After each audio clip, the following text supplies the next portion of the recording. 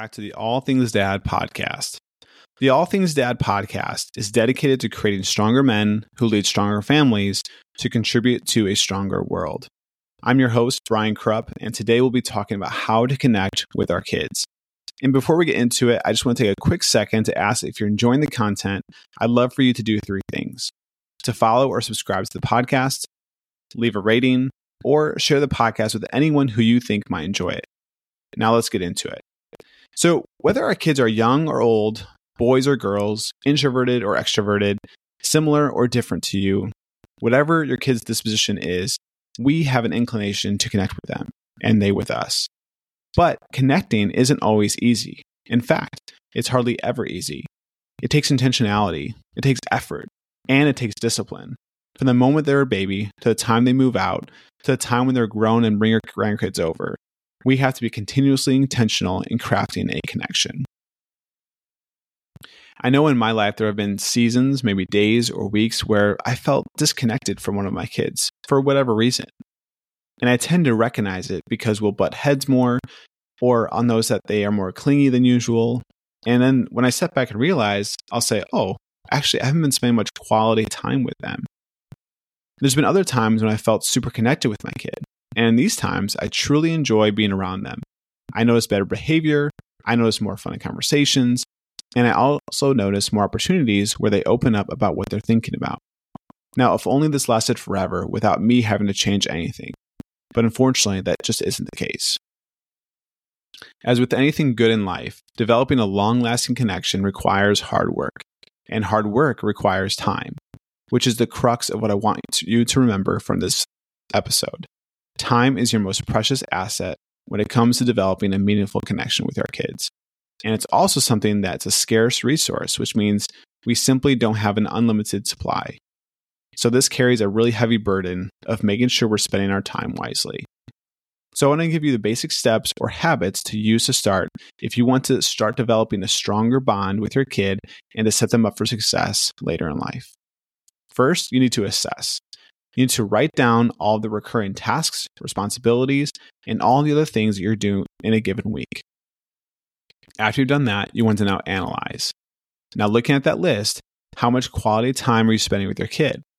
Not just driving them to soccer or looking at your phone while your 3-year-old plays next to you. How much are you spending time doing something you know they love? Or how much time are you sharing a passion or a hobby of yours that they can participate in? So now that we've assessed and we've analyzed, it's time to make a shift in our weekly and our daily patterns to make time to have quality time with our kids. So in the ACT phase, I'm going to give you 9 ideas for you to try. And our first one is date night. One example of this from my life is having a weekly date night. My wife and I noticed when we started having multiple kids that one-on-one time got a lot harder. And with that, connecting with our kids got a little harder. So we enacted a weekly date night. And here's how it works. One day a week for about an hour to an hour and a half, our oldest son, Zach, gets to choose whatever activity he wants. Usually it's about 3 or 4 things like going to the park, getting a donut, playing the Wii, watching Ninjago, playing Legos. It's whatever they love to do. Now, while I'm with Zach, my wife will watch the other kids, and we make space in the house that the ones having the date are not interrupted. And then when the next week comes around, it's now our next oldest son's turn. Then the next kid, and so on. And after I've had a date with each kid, then we restart the rotation, but now with my wife, and then I take care of the other kids while they have a date. And we rotate through this week in and week out. And let me tell you, the way that they obsess over these dates is amazing. These dates are the highlight of their week. They spend weeks planning out what activity they want to do. They write it down so they don't forget. And they constantly talk about it, saying, hey, Dad, guess what tonight is? And honestly, I look forward to these dates too, because it's a guilt-free space for me to spend time with my kid without feeling guilty for not doing a chore, working, or spending time with somebody else. It's etched into our family rhythm at this point, but it started with a choice. It was a choice between Christy and I to block out this time each week. Now, it's not always easy, and it doesn't always happen every week.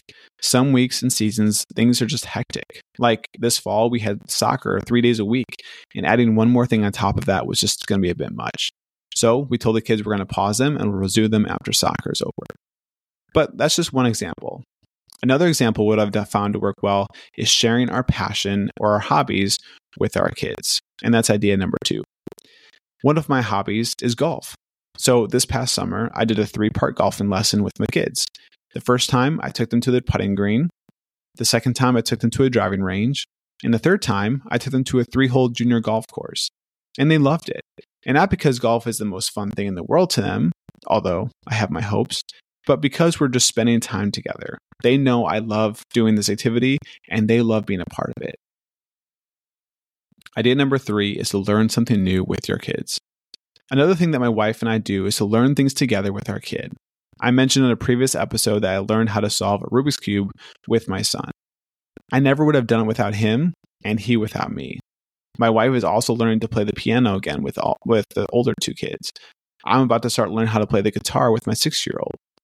Not only are we spending quality time with our kids, we're also keeping ourselves sharp, and we're demonstrating the value of discipline.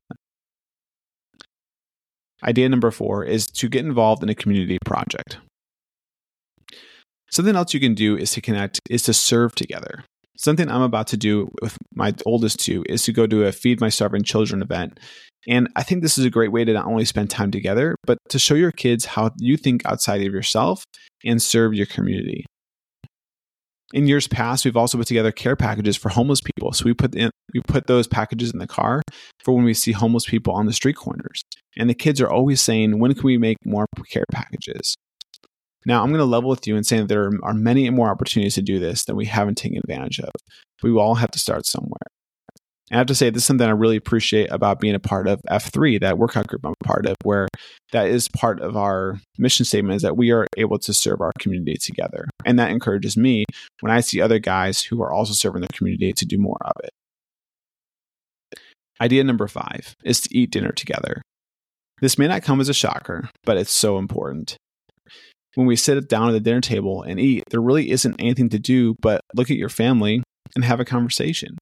Sometimes we'll ask an intentional question in the hopes of teaching a lesson, or the kids will ask a serious question that Christy and I weren't expecting. And sometimes we make funny jokes or just listen to songs, and it's just a good time together. Now, this kind of ties nicely into our 6th idea, which is to slow it down. We can't slow down and have a nice meal together if we don't slow down our pace of life. But when we start to stack too many commitments on top of each other, it's so hard to enjoy the little moments. One way to connect with your kid is simply not be so busy. This means not to rush your kids off to a travel team. Don't take on that extra house project. Don't volunteer for that committee at school or church that means an extra hour, 10 hours of work for you per week. Learn to say no. And you may think this is selfish, but if you think about it, who are you cheating when you overcommit? It's the very people you're trying to serve, because you're not giving them all the energy you can, and you're sacrificing your family life at home. Now, this doesn't mean to be lazy. This simply means to slow down your pace of life to make space for more family board games, conversations, more imaginative activities, exercise, and things to do with your kids and your wife, and to do each of the responsibilities in your life well. Idea number 7 is to work less. Now, most of the things I've listed above won't be possible if you're consumed at work. This means not consistently finding yourself over 45 to 50 hours a week. Some may argue with me and say this is not realistic. And for some jobs, it may not be. If you're an executive in private equity, a law enforcement officer, a medical professional, your hours may be varied and they may be longer than average. However, I will say that it's important that we all set our boundaries where it's possible. Can we accomplish the true objectives of our role working 42 hours instead of 48? 45 instead of 55? 38 versus 42? How much of your time at work are actual productive hours? How much of it is actually strategic to the priorities of your role? This has been a huge focus of me for me to do my work and to do it well, but I can't let it run my life. This was something that Drew Snary, a previous guest on the show, mentioned. He said that when you're old and on your deathbed, no one's going to ask you how many hours you worked, how many deals you won, how much money you made, but your kids are going to remember the quality time that you spent together and the memories that you made. They are going to remember how you made them feel when you watched their soccer games. they are going to long remember the memories you created with them, and they are going to benefit from your presence.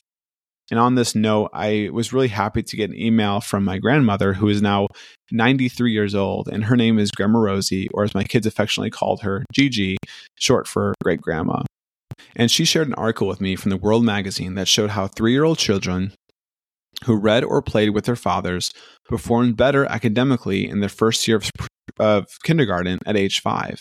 And then further, children in their first year of kindergarten who played or read with their fathers achieved better scores in assessments, particularly in math, at age 7. So there's a huge tie in how we manage our time and make sure we're spending the appropriate amount of time at work, really focus on those priorities that we have, but making sure that we're not overextending ourselves at work so we don't have this burden that we're not actually with our kids at home, be able to spend this valuable time in creating memories, as well as setting our kids up for success for their own life as well. Idea number 8 is family vacations. There's nothing quite like the adventure in going on a road trip to somewhere new, exploring new and fun places, doing fun activities, and making lasting memories. Christy and I normally will go for about a 7 to 10 day vacation once a year with short weekend or day trips sprinkled throughout the year as well. And these times are so valuable for us to connect as a family and to get away from the day-to-day. Being somewhere that isn't our everyday environment helps us reset and recharge and see things in a new way. My wife and I have taken the boys to places like Florida, Smoky Mountains, the UP, and Kentucky, and we've just loved every minute of it. Growing up, I can still remember the fun memories I had from going camping with my family or going to Florida. And these memories are often cemented in my mind, and I think about them often. And I'm really grateful for those experiences the older I get. So even if you can only afford a short day trip or a short weekend trip, just try doing something that gets you away from the house or from your normal environment just for a little bit. All right, last but not least is idea number 9, which is to do chores together. Each weekend, my kids each have their own responsibility. My 4-year-old's job is to collect the garbage, my 8-year-old's job is to vacuum the bedrooms, and my 6-year-old's job is to vacuum the stairs. And while these aren't tremendously hard jobs, it helps instill responsibility of our house. And it helps them realize, oh, I also needed to do my part to take care of our house. And it also serves a dual purpose where I get to spend time with them while doing the task. In addition, with the fall season upon us, the trees around our house just dropped a ton of leaves. So as a family, we went out and raked them together. Charlie, my 4-year-old, actually loves to look outside after, quote unquote, we mow the lawn to see how nice it looks. Another example is that my wife and I will actually let the kids make some of the meals with us. Even though I know it takes longer, we see the joy in their faces when they know they get to help cook. And they feel a sense of pride in creating something new and also love just the fact of being included. Well, there you have it. Those are 9 ideas to help you connect with your kids. And there are probably many more that I could talk about, but this is a good place to start as any. The bottom line is that you simply make more time week in and week out just to be with your kids. The more time you spend together, the more opportunities you're going to have to connect. So I invite you to try one of these out and let me know how it goes. We'll see you all next time on the All Things Dad podcast.